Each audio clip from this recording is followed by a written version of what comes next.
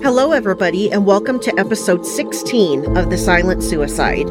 I'm your host, Jacole Martinez, and thank you so much for tuning in. As you know, I like to start every episode with a dedication to my beautiful friend, Melanie. Melanie, I love you, I miss you, and I hope you're looking down on me, smiling and laughing. I also like to extend a prayer to those of you listening who may be considering suicide at this very moment. I want you to know that you are loved, you are worthy, and you deserve to live.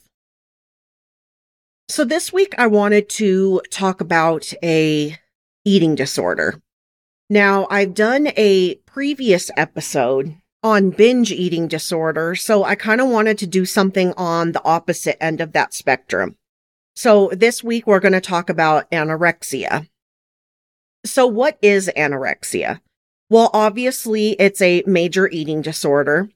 It makes someone absolutely obsess about their weight and obsess about food. If someone has anorexia, they have a very warped body image and they see themselves as fat, even though they have a very low body weight. People with anorexia have unusual eating habits to help them cope with things like stress, anxiety, and low self-esteem. And people with anorexia limit their food intake because it gives them a sense of control over their life. So what are some of the risk factors for anorexia? A person with anorexia is more likely to come from a family member with a history of certain health problems. These include weight problems, physical illness, and mental health problems. Mental health problems may include depression and substance abuse. Other things that may play a role in developing anorexia are social attitudes, family influences, genetics, brain chemical imbalances, developmental issues, and then there's also certain sports and activities that focus on body shape and size. And so it can really contribute to someone developing an eating disorder. So the main ones are things like ballet, bodybuilding, cheerleading, figure skating, gymnastics, modeling, and wrestling. So I think most of us know what anorexia is, but I really wanted to quickly go over the biggest symptoms of this disease. It can actually cause a big variety of symptoms. They may be related to food or weight, and they could be physical symptoms, and they could be emotional, or they could be a mix of both. So food or weight-related symptoms can include altered body image, low body weight, extreme fear of becoming fat, excessive physical activity, denial of hunger, fixation with food preparation, unusual eating behaviors.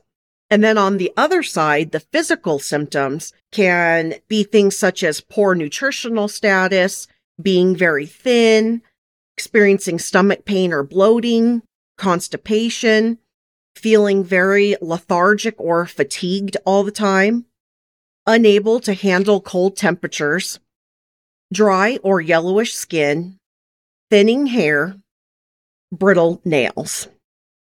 Now, the last piece is the emotional symptoms. So those are things like withdrawal from social situations, loss of interest in sex, irritability, and mood changes.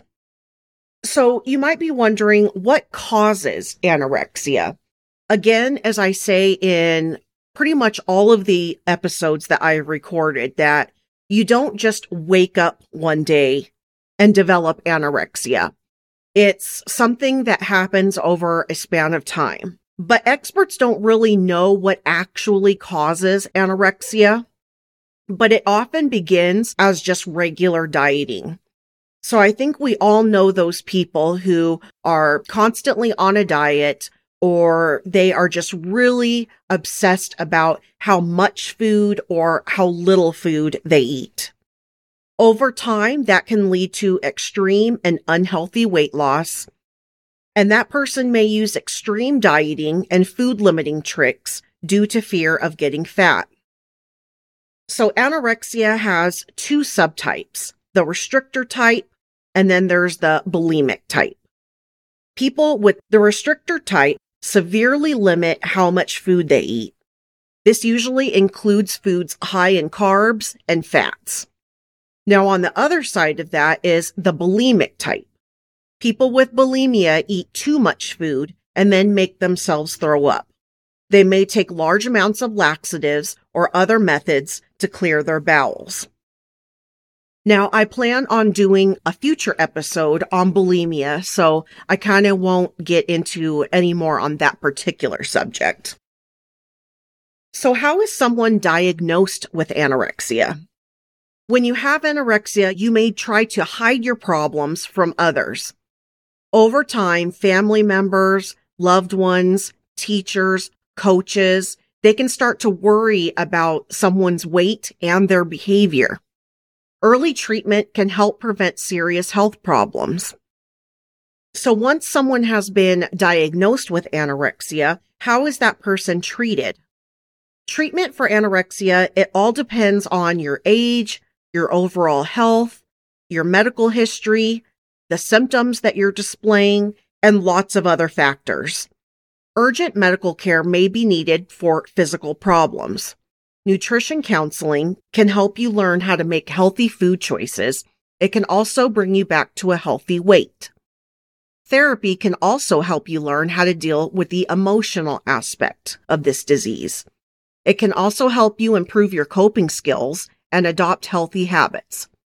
Therapy can be done one-on-one, with your family, or in a group setting. Some medications can also help to treat mental health problems such as depression and anxiety. Now, as with any disease, there are certain complications that come with having anorexia. It is very harmful on the body, and it can really lead to lots of serious problems later down the line. The biggest ones are anemia, heart problems, low blood pressure, kidney problems, lack of menstruation in women, low testosterone in men, bone loss, and death. So as you can see, there are very serious ramifications for developing anorexia. So how can it be prevented in the first place? Really, again, experts don't really know how to prevent anorexia. It may help if family members have healthy attitudes and actions around topics such as weight, food, exercise, and general appearance. Adults can help children and teens build self-esteem in different ways. This includes academics, hobbies, and volunteer work. Focus on activities that aren't related to the way a person looks. So as I like to do, I like to bring back these various mental health disorders and how it relates to suicide. Suicide is the second leading cause of death among individuals with anorexia. Approximately 1/4 to 1/3 of people with anorexia have thoughts about suicide, and 1/4 to 1/3 of groups and individuals with anorexia are 18 times more likely to die by suicide. Even more disturbing is the intensity of anorexia sufferers' suicide attempts.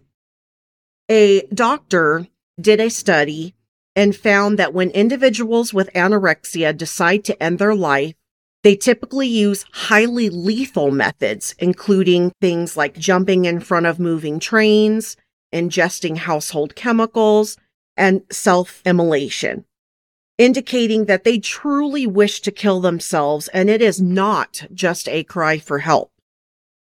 Quote, I can't speak specifically to that study, but I can say that the self-loathing associated with anorexia is so punishing that it wouldn't seem extraordinary to me that extreme measures might be taken to end that suffering. End quote. It's estimated that about 26% of people with eating disorders will attempt suicide at some point in their lives. Now, I found some interesting information about the LGBTQ plus community and eating disorders. Now, I'm going to have an upcoming episode that talks all about the LGBTQ plus community, so I won't get too far into it, but I just wanted to highlight a couple things. Gay men are 7 times more likely to report binge eating and 12 times more likely to report purging than straight men. Gay and bisexual boys are significantly more likely to fast, vomit, or take laxatives or diet pills to control their weight. 32% of transgender people report using their eating disorder to modify their body without hormones. 56% of transgender people with eating disorders believe their disorder is not related to their physical body. Non-binary people may restrict their eating to appear thin, consistent with the common stereotype of androgynous people in popular culture. Now, there's tons more research out there about this particular subject, but again, I want to save that for that future video. So as you can see, I don't know if people or movies or TV shows have had a hand in glorifying anorexia, but as you can see, it's a real problem, and it is a serious mental health condition that really just affects someone's entire being. It's not just in the mind, it's in the body, and it's all over. So how does someone recover or learn to live with having anorexia? If you have anorexia, talk to your doctor. You can recover and get back your health. To do this, you will need to follow a full treatment plan. During your recovery, you will need to not weigh yourself all the time. You will also need to not spend a lot of time alone. It's also important to learn and avoid things that lead to your anorexic behaviors. Dietary supplements will help make sure you get enough nourishment. Relaxation methods such as yoga may also help ease your symptoms. So I wanted to end the episode on that little bit of a positive spin that if you or someone you know is suffering from anorexia, they can make a full recovery.